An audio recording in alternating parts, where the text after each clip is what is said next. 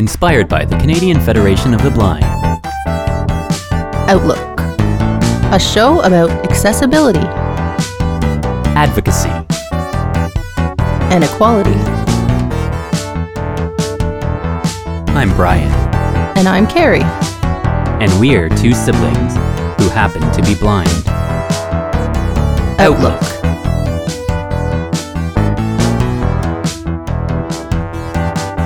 On Radio Western. Welcome to Outlook today. Good morning, listeners. You're listening to Outlook on Radio Western, either on Radio Western 94.9 CHRW or as a podcast after the fact. And Brian, hello. We're doing this as a pre-record today, but we're happy to speak to our guest this week. Yes, back to a pre-record in mid-September here, and we have an exciting guest today on Outlook, so I think we should just get right into it and start the discussion today. Sure. So today we're speaking with Kim Owens of the blog Navigating Blindness. Hi, Kim. Welcome to Outlook.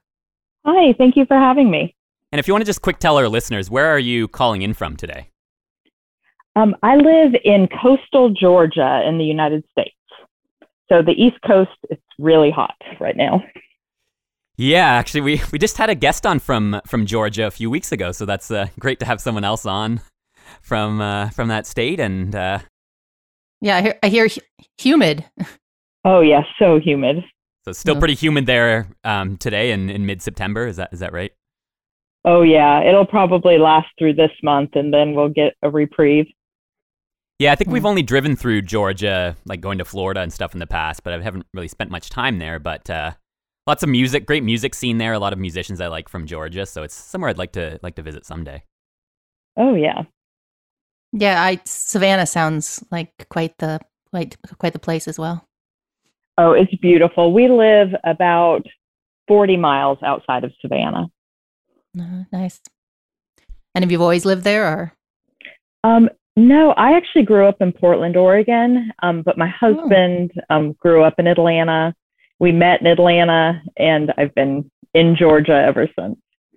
Wow, so going from the West Coast to the East Coast. Yeah, I never thought I'd stay here, but here I am. As I was saying, you have a blog that I discovered, and I'm not sure how long ago now, but I'm always on social media and things discovering blogs and other activists and advocates. And so you want to tell us a bit about your family, Kim? Yeah, sure. Let's see. I've been married to my husband for 25 years. His name's Chris, and he's a high school history teacher. My oldest son, Cash, is 24 now. He's a geologist, and he lives in Houston, and he works in Guyana, South America. And then my youngest son is Kai, and he's a second-year college student, so he's a sophomore studying, he's studying a lot of things, but his major is music theory, and he's also studying jazz drum set performance with the goal of being a musician and also being a music theory professor. Wow, yeah. Cash and Kai, I love those names together. Yeah. Thank you.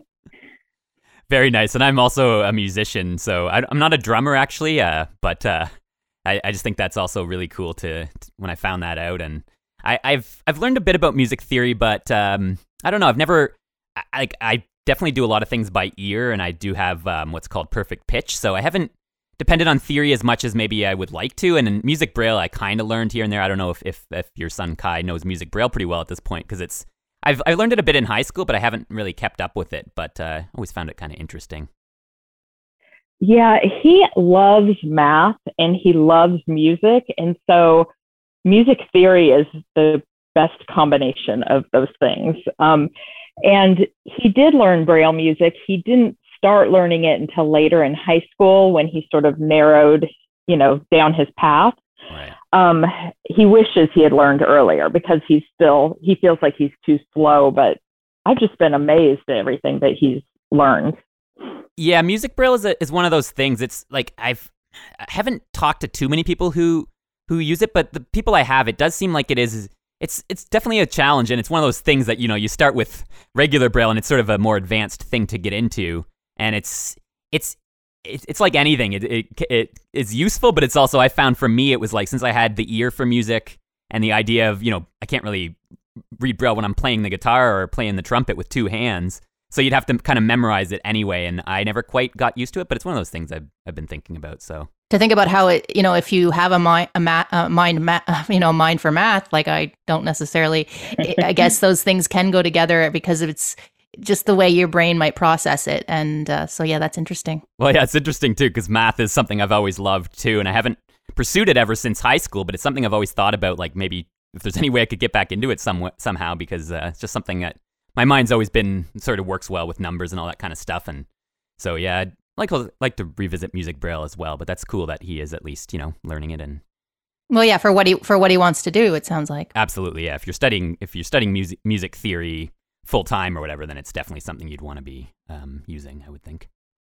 Yes, he'll need to be really proficient in it before he's able to teach and grade. But he's getting there. He's it's a work in progress. Everything is. And now I think with things being digital, maybe it's a little bit easier. Like I know, like when I learned it, my transcriber in high school had never really used music Braille, so they were kind of just trying to figure it out as they were doing the like preparing it for me. But when you don't really understand it as the transcriber back then, and this was the early 2000s, it was a bit of a different time than it is today.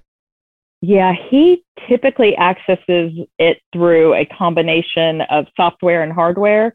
He uses Dancing Dots as their different software platforms. And then he also uses a Focus 40 Braille display.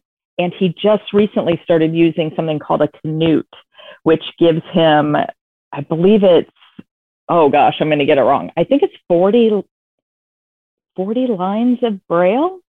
Yeah, that's what I was thinking. It's something like that. Yeah, I've definitely heard of it, and our friend actually got one of those recently given to him through work, but I don't know if I've seen one or not. Yeah, they're not exceptionally portable. Right. It's something that he uses at home, but it's really neat. And yeah, the fact of it being multiple lines, whereas just for our listeners, the displays that we use in the Focus 40 that you mentioned, that's the display I actually have in my lap right now.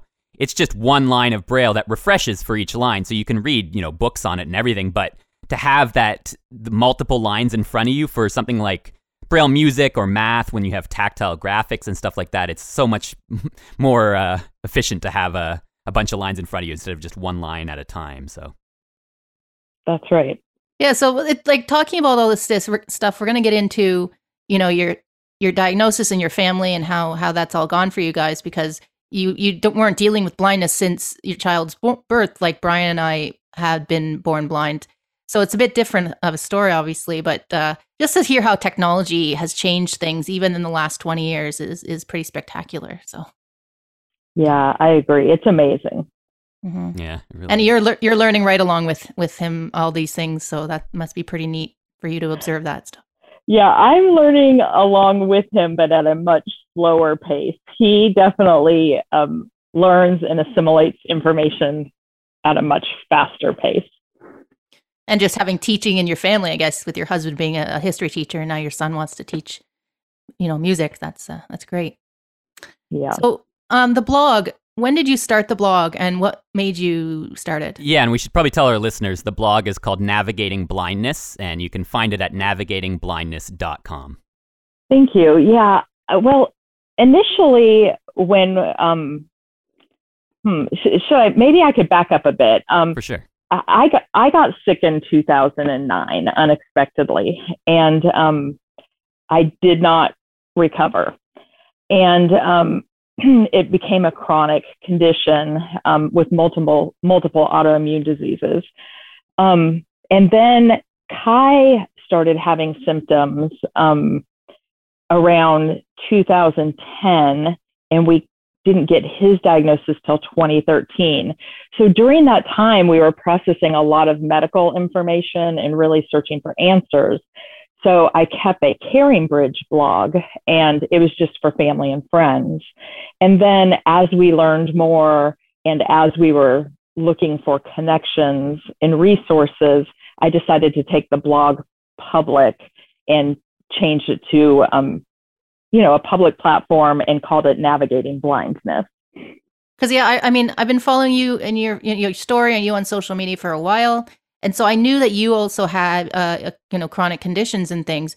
So I was wondering how those timelines kind of matched up and what it was like for you already going through your own stuff. Because it sounds like your family has been going through quite a lot. And so what was that like for you at first? Because this show we do, Outlook, is about blindness. Brian and I are both blind, so we talk about those things. But we also have other chronic conditions ourselves. And so we like to talk about chronic illness and disability. So, yeah, our timelines were definitely difficult. I had left a really successful marketing career when Kai was born and decided to go into massage therapy, which was always my dream. And I had opened a massage therapy clinic and it was doing really well. And I loved what I did. And when I turned 40 in 2009, it was like overnight, something changed. I woke up and I was having trouble bending my fingers. And I just really thought I was working too much. I was tired. I thought, I'm getting older. Massage therapy takes a physical toll. So I just sort of continued to push myself. But eventually my symptoms got worse. I started feeling like I had the flu all the time. Nothing helped. And then I started having trouble swallowing. And it was the constant choking on water is what actually brought me to the doctor and started the process that became ultimately my diagnosis. And during that time, I had to close my business. I was so sick. And so I was, seeking non-physical work, I guess. And it was around that time that Kai's personality changed. So in the beginning, we just thought it was stress. Like my husband and I were under a lot of stress. I was really sick. We were, financially surviving on one teacher's income. And we really just thought he was displaying anxiety, I guess, about the change in our living situation. The first symptoms that he exhibited were anxiety, just extreme anxiety. He and his older brother have always been extremely athletic and active and competitive. And we always called Kai No Fear Kai. That's what all of our friends would call him because Cash is almost 5 years older and Kai was always trying to keep up with him. And so an example would be Cash and his friends would be standing at the top of a skateboarding ramp, debating the best way to drop in, and Kai would just run up there and drop in. And everybody would just be amazed that he just didn't seem to have fear. But then overnight that changed. Overnight, he did not want to leave my side. He didn't want to sleep. He was afraid of the dark. He didn't want to walk from the bus that dropped him at the corner to get home. It was a complete shift in his personality. And so we started, taking him to the doctor, and they just also thought it was anxiety. So, we were talking about different ways to manage his anxiety, but things just kept getting worse. And at one point, we noticed that he just kept pressing on his eyes. And we talked to the doctor about that, and the doctor said it was allergies and started treating him for allergies, but it just didn't get better. So that was really the start of the journey. A lot of questions, no answers, really. Wow. Yeah. I mean, parents, if you're your child at this point and you know what they're like, and then when you can tell there's something that's changed, even if whether it seems like it happens overnight or not, these things, when they're gradual, it's a really weird thing.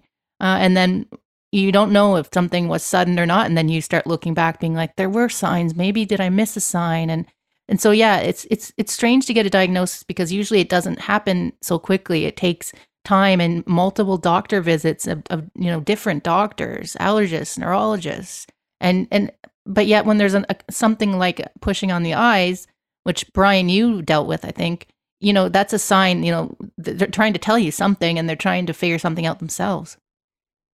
Yeah, I think it's definitely one of those times where, and it reminds me actually of my sister Carrie here, who in the 90s, the blindness was one thing, but we were both born with that, whereas in the 90s, she started becoming really sick, and doctors were just kind of saying, like, this is just, you're hitting puberty, or you're depressed, or all these things, when it turned out it was kidney failure, and our mom, had this feeling from, like, something was definitely wrong, but then you obviously, your kid better than anyone else, and you go to a doctor who, doesn't necessarily know your kid really at all and just met them for the first time. And of course, the medical field they're trying to help, but sometimes it does kind of come off like, oh, it's just this or it's just that. And then you go home and you just feel like you're not enough's being done.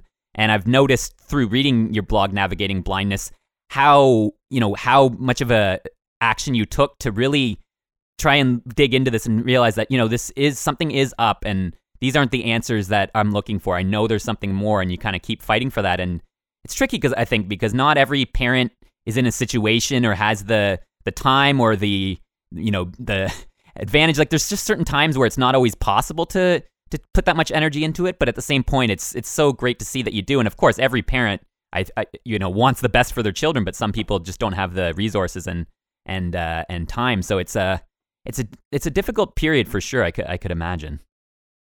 It was really hard because I was really sick at the time and I had just been diagnosed.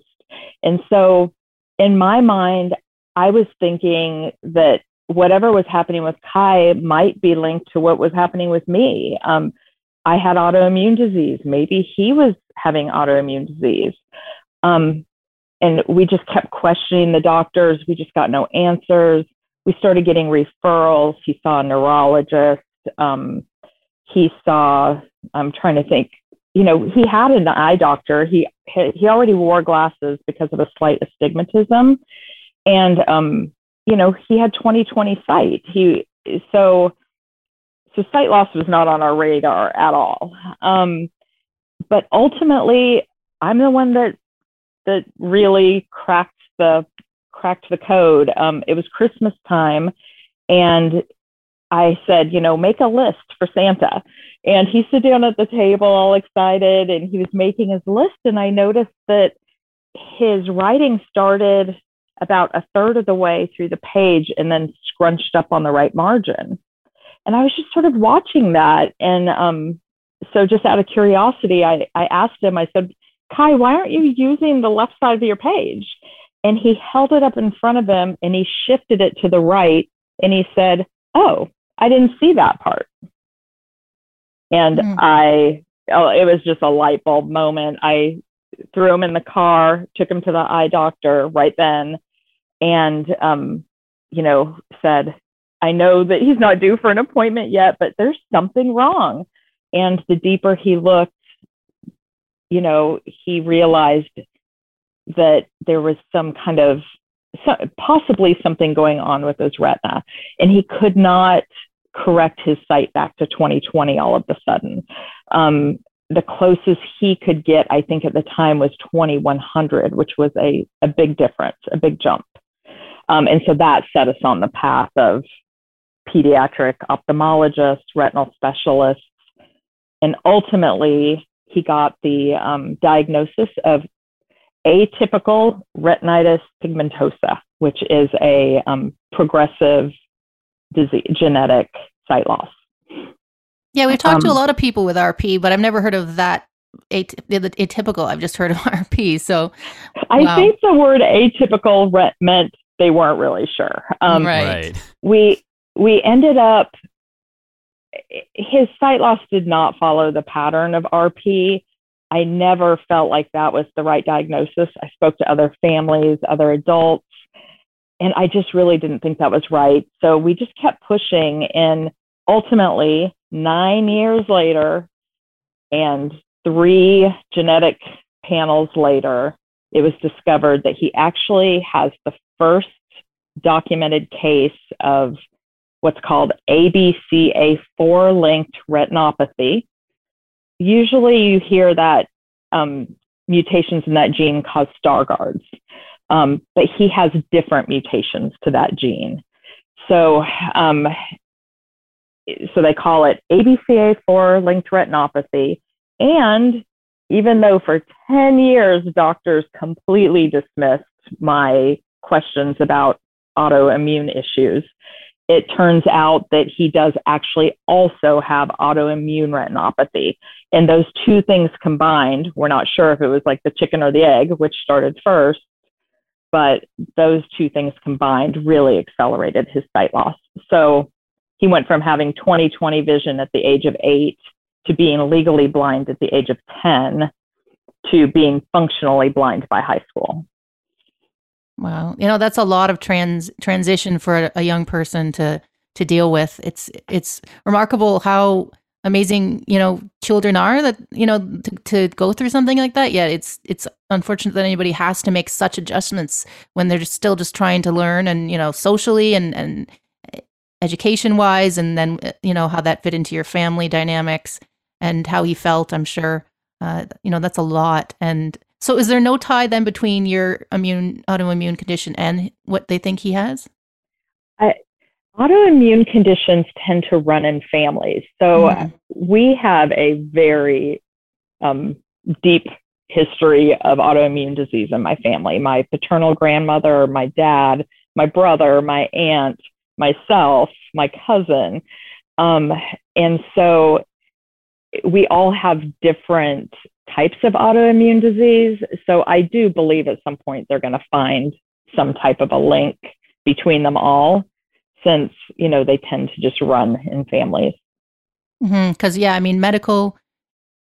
medical system is amazing, but they haven't got all the answers and they're still figuring these things out. And so that when there are things that are, complicated or rare, you're not going to get answers so easily, like, oh, it's diabetes, oh, it's cancer, all these things that can be devastating to a life or can be worked out. It's right. Like with our kidney disease, Brian mentioned there in the 90s when I was diagnosed, there's got to be a connection between that and our blindness. And they discovered there is, yet they're still discovering things. And it can be difficult when it's a lesser known condition because you're not going to get all the answers. And that's frustrating for you, the people living it. It was really frustrating. And I feel like the fact that we did not have the answers was maybe a blessing and a curse. We really just decided that in Kai's case, we would just need to focus on preparing him. We focused on his skill set, on making connections, finding resources for him. And honestly, as hard as it was for my husband and I to sort of come to terms with his diagnosis, when Kai had words for it, when he knew that things had changed because he could not see it the same way, once he had words for it, his complete full personality came back. He went back to being No Fear Kai, and he just really adapted. It's just really amazing to look back at everything he's overcome. Yeah, you talk about adapting, and I think that is one of those things that you really notice is just how humans do adapt, and also, the whole process is like, I imagine it was maybe you had a feeling from the beginning that the RP wasn't the correct diagnosis, but I got to imagine it's kind of difficult, like thinking it's RP for this amount of time and then realizing that it's not quite RP, it's this other autoimmune thing tying into it as well. And I don't know if like having that diagnosis for a few years and kind of thinking that might be it, and then having that new revelation more recently, if that puts extra stress on the whole thing. And then I think it also all ties into this whole idea that, we've had a lot of guests on our show now, and some people know right away what their diagnosis is for the blindness, others don't. And it sometimes comes down to, like you say, like it's a blessing and a curse, to where in some ways it can be, you don't want to spend all your days trying to just figure out exactly what the cause of it is. But for me, and in my opinion, if you have the resources and the time and are able to, I kind of like to know about the diagnosis, but I also know there's a lot of blind people that are just like, I don't know what it is, but I'm blind, and that's just the way it is. So. Oh, yeah, I'm like you, Brian. I wanted answers, but I also didn't want, we were told from the beginning there was no treatment and no cure for his sight loss. And so I didn't want to drag him from doctor to doctor to doctor. So we really just made the decision that we would do annual visits and continue to research on our own, but really just focus on, skill sets, the skills that he needed. So had you known blind people before? Like, we always like to ask this question just because it does affect what you think about blindness when you do ultimately get a diagnosis of that and you realize that's what's going on. It's hard for some people to get past that. And as I say all the time, blindness and cancer are right up there with these fears people have. So, I mean, when it's your child, that's a whole other layer. But what did you know about blindness, or what did you think? I don't know if you can remember it back to that time, but... Honestly, I knew nothing about blindness. I have a cousin with nystagmus, so I do, I am aware of that visual impairment specifically. But the only, thinking back, the only contact I had ever had with a person who was blind was when I worked at Turner Broadcasting in Atlanta. I used to ride up and down an elevator with a man who was blind, and he had a guide dog. And I was really young at the time. I was in my 20s, and he was probably in his 50s. And so I don't remember ever having a conversation with him. I remember saying hi and good morning, but that was about it. But I mean, the good news is I did have someone in my memory bank that I knew was working and was living what seemed to be a social and fulfilling life. Yeah, because that affects how you perceive it. And when you think, oh, now what kind of life will my son have? If you know anything about blindness and you know that you can be successful with it and happy, then you think, okay, well, then there's something to this. And that's why we talk all the time about role models that blind children can look up to. And you've certainly found some since then, I'm sure, for Kai, because that helps. That gives you an idea of what it's like. So I just saw this video the other day, which is really sweet, that the Little Mermaid live action movie they're putting out has a black Ariel. And I just saw this video of these little black girls being so happy. They were so happy that they saw there's a Disney princess that finally looks like me. And it gives you a feeling that you don't get when you just see others that aren't like you at all doing things you might want to do in your life. I agree. I think, looking back over the last 13 years, the number one thing that has helped our family is to really get to know and love a really wide range of blind and visually impaired people. We have just such a rich network now. And, Kai has an amazing mentor and several amazing role models. So that has made all the difference. I know when I talk to parents, oftentimes now through the blog, they're in that place where they don't know anybody who's blind. It's so low incidence. And I just encourage them, that network is so important. It's super important for the parents, and it's super important for the kids.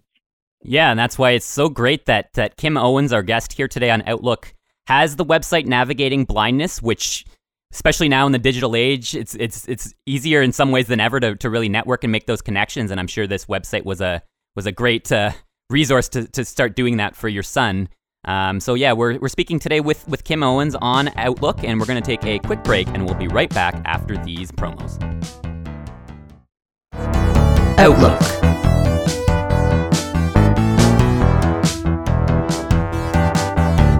Radio Western. And welcome back. You're listening to Outlook, and we are speaking today with Kim Owens. And Kim has a blog called Navigating Blindness, and you can find that navigatingblindness.com.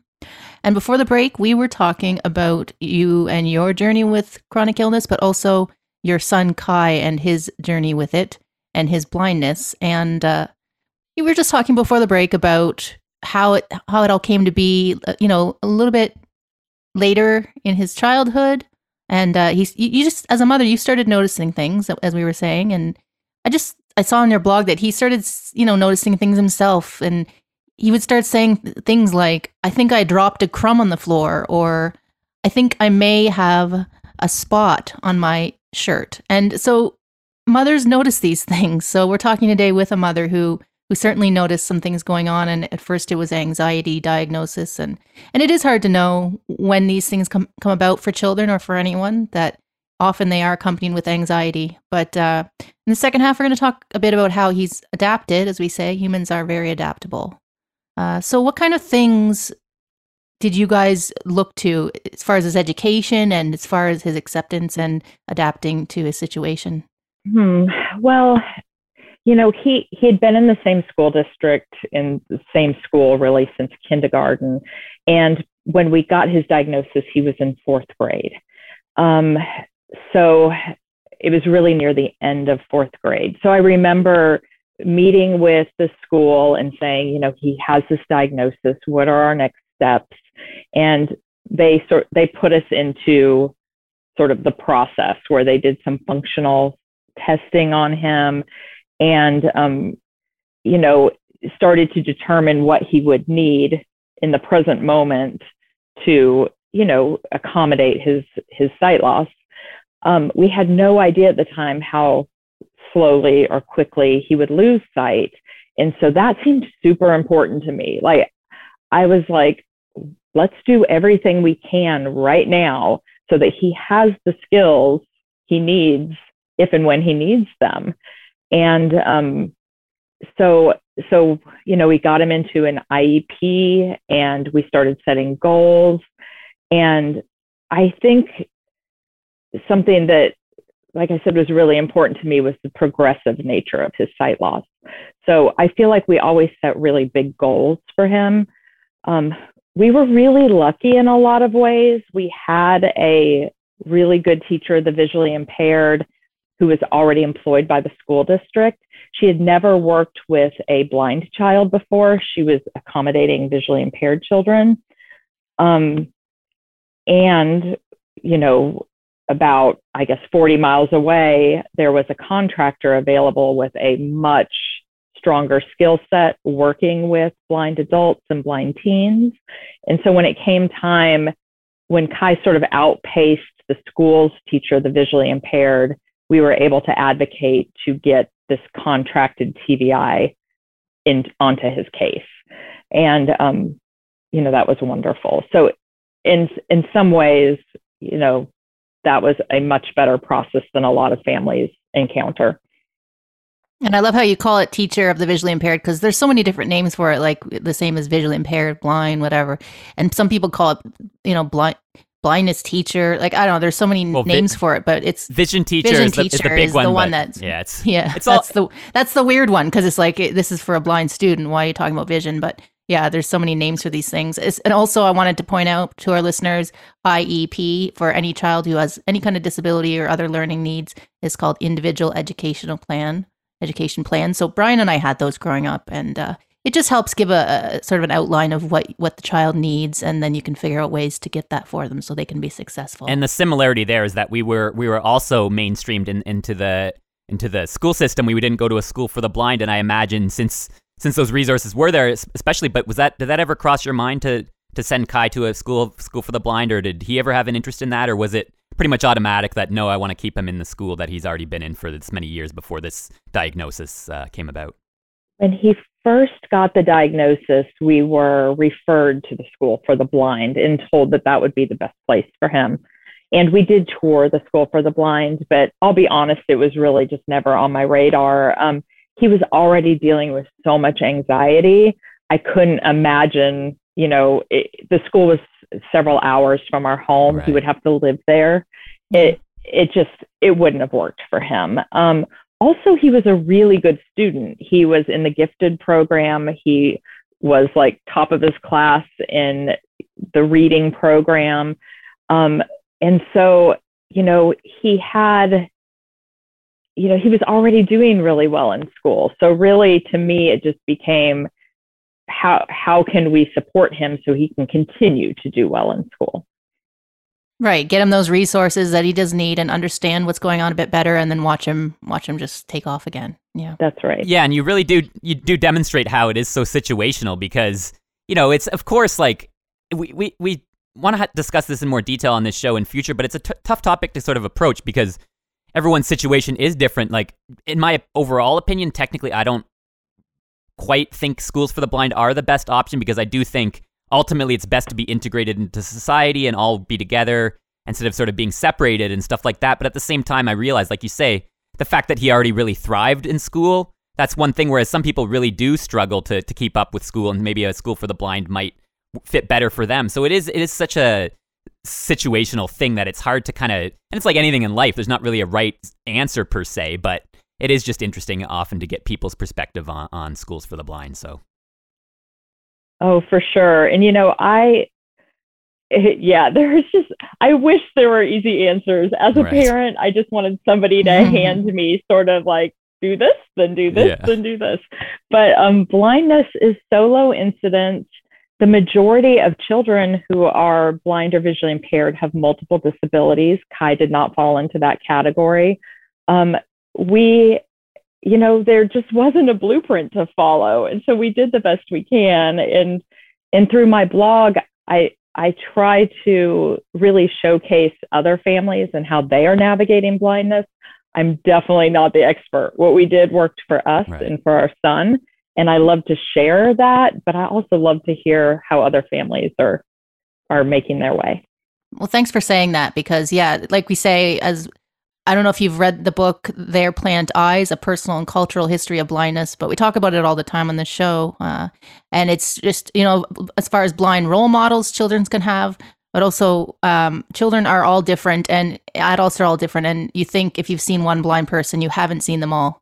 That saying, you've seen one, you've seen them all. So everybody's different. And one blind person is going to be, very academic, and the next one is going to be, have other strengths, and you need to know what that is. And so as far as wanting someone to hand you a blueprint, there are moments when I'm sure you felt that way, but at the same point, you are his parent and you knew him best, as we said.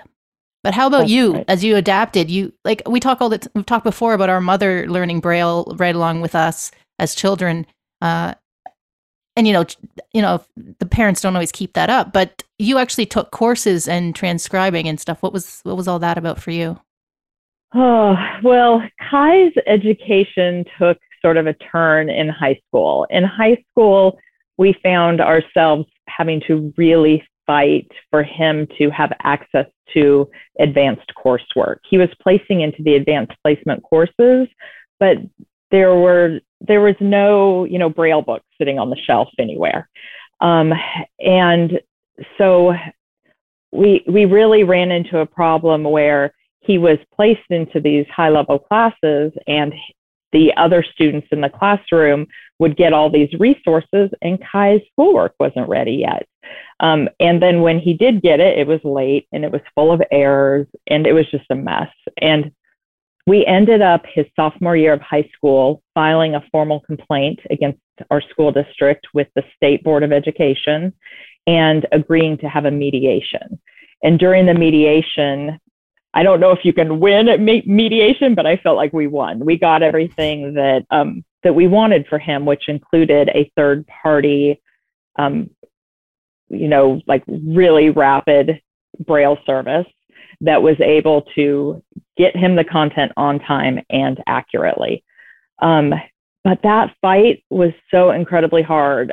With my own health challenges and my own energy levels, I thought, oh my goodness, I can't fight this hard all the time for him to have what he needs. And so I started looking into learning to create Braille for him. I knew the alphabet, but that was it. So I started taking classes, just free classes online, and decided just to continue with it, and received my national certification in Braille transcription. My only goal in doing that was to be able to help Kai if he ran into these problems in college. I knew that I couldn't advocate for him there. I knew I didn't have that much fight left in me, and I just wanted to be prepared. Right, and what you've taught your son is how to advocate for himself, because now he is in university there in Georgia and doing really well in his sophomore year. He's got a guide dog now. So sometimes it gets to a point where the services can't keep up with the student, which is unfortunate. It really is, because then it's not the student struggling anymore, but they aren't able to get all they need. And so that's great that you understand things, the ins and outs of it all, since you took that course. Oh, I'm so glad that I took it. And, I don't have any major plans with it other than to be available to Kai if if he needs assistance. But like you said, he was involved in the IEP process since the beginning when he was 10. So by the time he went to college, he knew how to speak for himself. He had good self-confidence. He knew what he needed. He knew how to advocate. And he has not needed me one single time in college. It has been amazing. The disability services coordinator that he works with, they take care of it and have it worked out. It's honestly just been, it feels miraculous. Man, if you're not aware, universities, well, I would hope at this point they all have disability services, that anybody with any kind of disability, if you don't know about it and you have one and you want to, get into post-secondary, really make sure you look into that, because Brian, I know that was invaluable for you when you went to college to study music industry arts. Yeah, for sure. And I also just wanted to say that it's one of those things that Braille, we talk so much about on this show, because Carrie and I are both, avid Braille readers. We've been reading since we were little. I don't even remember learning Braille really. But we realize it is a challenge for some people, and it's a difficult thing. But we also talk a lot about these days how it sometimes is being talked about that Braille isn't necessary with technology now. You can have your phone read everything. But for us, Braille is so important, and it's literacy, and it's having the words in front of you for spellings and all of these things. And it's about having as many tools in your toolbox as possible. There's nothing wrong with, voiceover screen readers and stuff like that. But to have all resources and the fact that, maybe there's a shortage of transcribers and stuff like that, but it's just sometimes it isn't talked about, and it's also kind of mystified. Like, it's this secret sort of thing. And so for a parent to learn it, I think it is kind of nice. It gives you the handle on it. But I also just wanted to quick point out what you say on your blog, where you said, should parents of blind kids learn Braille? And then your answer being, in my mind, parents have only one should, and it's acceptance. And I just think that's a really important point that you bring up there. Again, demonstrating how everyone's situation is so different. Of course, it's not a requirement that you know Braille as a parent, but I just thought the whole idea of acceptance, and that's a tricky area for sure. It's something that's a gradual thing, and I know, Care, you being having a bit more vision than I when we were younger, and then you losing more, acceptance has been maybe a little more difficult for you. And it's not to say I don't have any issues with acceptance, but it's always been that way. I was born blind, so acceptance for me hasn't really been quite the same.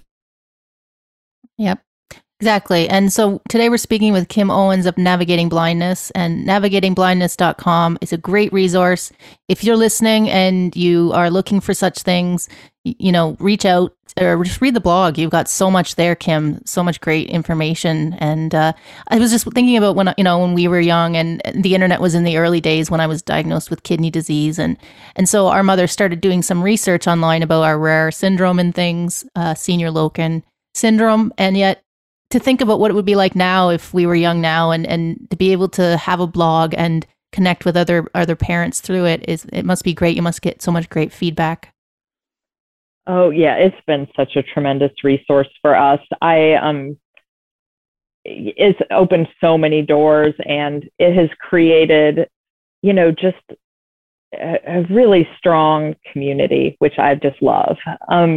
I want to back up a little bit on the Braille and just add that Kai is a complete supporter of Braille. He said that, when he's tried to do a class where he's got, audio input in one ear, the teacher talking in, the front of the class, and he's got all these inputs, it gets overwhelming. But if he can focus on the teacher and just read his Braille and make his own notes in Braille, that is so much easier for him. And also, he said there's no way he could do high-level math, science, music, or foreign language without Braille. He's a huge supporter of Braille literacy.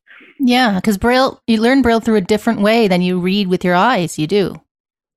And I was just going to add that the fact is that the thing I really love about it is, like you say, and of course, some people that aren't able to learn Braille or have difficulty with it, you make the best of your situation, and a lot of people do use audio and have techniques for being able to read aloud by listening in their one ear and stuff like that. So there are methods for it, but especially, like you say, with sciences and math, and I think maybe, especially in the past, it was almost looked at as like, oh, blind people won't really be able to, succeed in those subjects in high levels anyway. So it wasn't always maybe a focus and all these kind of, stereotypes or assumptions that are out there.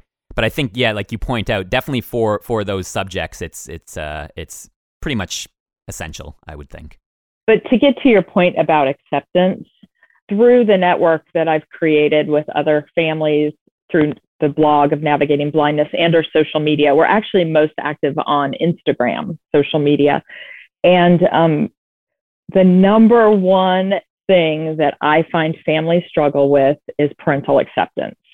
So many times families will reach out to me and say, my son won't do this, or my son is refusing to use his cane, or doesn't want to learn Braille. It's like the more we talk, the more I can hear in the parent's voice that they're not ready for it, that they don't know people who use it. They don't understand why it's important. And the kids pick up on those little subtle cues. And so in my mind, parental acceptance is key. Once the parents can accept what is happening with their children, see it clearly for what it is, then they're just better prepared to create a plan and to execute a plan with their child. Mm-hmm. And that's why I wanted to talk to you today. I mean, we're talking a lot about your son, and he's in college now and all these things, but talking to you, we get your perspective on things. And, you're saying so many great things that it does start with the parents, and these things, the kids pick up on it so easily.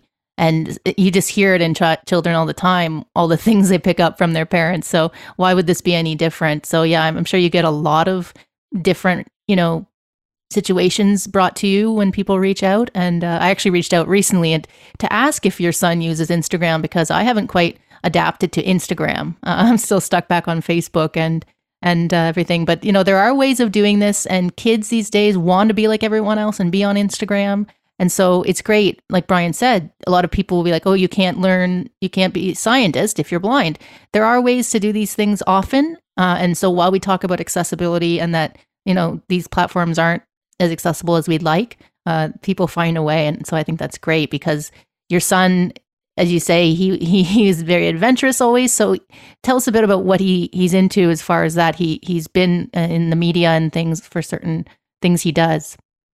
Yeah, well, since, before sight loss, he and his brother loved to skateboard. They loved to skimboard. Anytime we would go to the beach, they would skimboard. And that's almost like the opposite of surfing. You have a wooden board or a carbon fiber board as you progress, and you basically run towards the water, drop the board in front of you, and then ride it out to the wave, catch the wave, and ride it back in. He's always done that. I have a picture of him as a toddler holding a skimboard. So when he lost his sight, he was determined not to lose the things that he loved. And so we were always, our question was not, can he do it? It was, how can we make this safe? How can we make this possible? And he continued to skimboard. And actually, he is as far as we know, the world's only blind and sponsored skimboarder. He's sponsored by Exile Skimboards out of California. And he loves that. So he's really into water sports, board sports, and of course his music and social life. He's a typical 20-year-old. Right. I'm so glad that came up, because I was wondering what skimboarding was, and it's one of those things that I'm so glad we're talking about athletics like this, because it's a tricky thing where I think, part of it is just not everyone's as athletic as everyone else necessarily. And I growing up wasn't, I participated in phys ed, physical education up to a point, but it kind of got to a point where it did become more active, and I, being in the school with all sighted people, didn't really keep up and kind of got out of it. But part of me does wonder that part of it was that it just I wasn't given the opportunities. I wasn't maybe, had that the option to learn it in a great setting. But also the fact that he could see before going blind and learn these skills. Then when you go blind, you don't want to have to give up this thing that you love. But I do think sports is an area we want to talk more and more about on Outlook, because it's an area that Carrie and I don't have that much experience. I've had some swimming lessons a long time ago as a kid, but that's kind of about it. So I think it's really great to hear that Kai is participating in so much activity. It gives people more awareness that these things are done and that blind people aren't just written off for certain things that they might love. So that's great to hear all the things he's doing and that he's a typical 20-year-old. We're coming right to the end again here. This stuff flies by. I did just want to quickly touch on the fact that, so you started with a blog, but you're also working now on a book, and it's not, done. So we won't, I don't know how much you want to tell us about it here now. We'll definitely talk about it when it comes out. People want to read all of your family's adventures, but I don't know. What did you want to say about that process? You're sort of still in the middle of or nearing the end? Well, I have written a book. I wrote it last year, and I'm working with an editor now. We're about halfway through the editing process, and I've got an appointment to meet with a publisher in November, so we'll see how that goes. It has been such a good process for me. The last 13 years, really, there was so much change and transition and adapting. This has allowed me to really sit down, read back through all the notes, all the medical stuff, all the school stuff, all, my blogs, and just sort of reprocess it. And, it's just been a really healing process for myself. And I hope that it will really just read as a love letter to my family. I was really focused for 13 years on Kai's accessibility. And so the book really focuses on the process of acceptance, what we did to build a community, and the tools for accessibility that he uses. But it also just talks a lot about the emotions involved and the energy involved, and the hard stuff and the good stuff, I guess. Yeah, and I think you really illustrate that well on your blog, Navigating Blindness, as well, where you talk about both the good things and the struggles, because that's what we really do with this show Outlook as well. It's easy sometimes to be like, oh, we can do anything anyone else can do, and it's no different or all this stuff, but that's not very realistic either. So it's important to kind of look at both sides and realize that it's not easy. It's not something you adjust to overnight, but it is doable, and it's good to be sort of honest. And for writing the book that I look forward to reading eventually when it is released, and all that kind of stuff. It's really just coming out with it, and it's a vulnerable thing for a lot of people to really open up about this stuff. So I definitely really do admire your willingness to be open with this stuff and talk about it. It's so important. Thank you.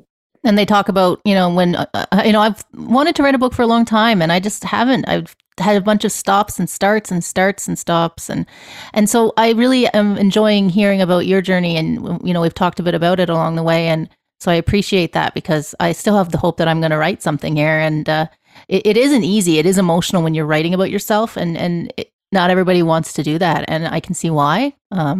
But yeah, you're illustrating it and having a platform, as they say, when you're going to be a writer before your book comes out, and that's what your blog has been all these years now. And so it's great. We do on this show. We talk about the hope, but we also talk about being realistic about how life can be hard, and that's how I look at it. Life's a bit of a beautiful mess.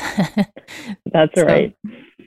So yeah, I can't wait to hear more about it, and it's great that you've found some support for this, because it is quite a process. And as you say, your son's out there doing it, living his life. And as his mother, you've gone through a lot yourself, I'm sure. And so it's great to see. And I don't know if you have any words for people, because as we say, it's overwhelming when you start to learn this. You've already said it's great, for parents to work on accepting these things themselves. But if you wanted to tell somebody where to start, if they're maybe looking online for things, it can be overwhelming. So I don't know if you have any tricks for how to sort of sort through all that. I think my number one piece of advice would be to start with relationships with people who are blind or visually impaired, and specifically to narrow it down to people who are sort of living the life that you would love to, if your child's really young, somebody who's living a life that you could see your child modeling their life after. And if your child's older, like Kai was, we looked for people that were living the life that he wanted, people who were active, who were, employed and, into music. So finding a mentor that you can relate to, number one. That's my number one piece of advice. And to involve your child in the process also, as we've said. Oh, definitely. Kai spoke with his mentor twice a month in the beginning, and they still have a relationship to this day. And I think I spoke to the mentor probably just as much. You need to have that option, and whether you're writing a book or you're dealing with a new disability in your life, it's great to have those mentors. That's right. Yeah, I think that's a great place to end it with those words. And I think, yes, like we talked about earlier too, role models are so important. We all need somebody to look up to or to just get advice from and talk to, and not think that they're, above us or anything like that, but just somebody that we can communicate with and realize that these things can be done. And you just need to make the connections, and networking is so important. So definitely go check out navigatingblindness.com. We'll share it in the podcast notes when we post this online. And big thanks to Kim Owens for joining us on the show today. Thank you for having me.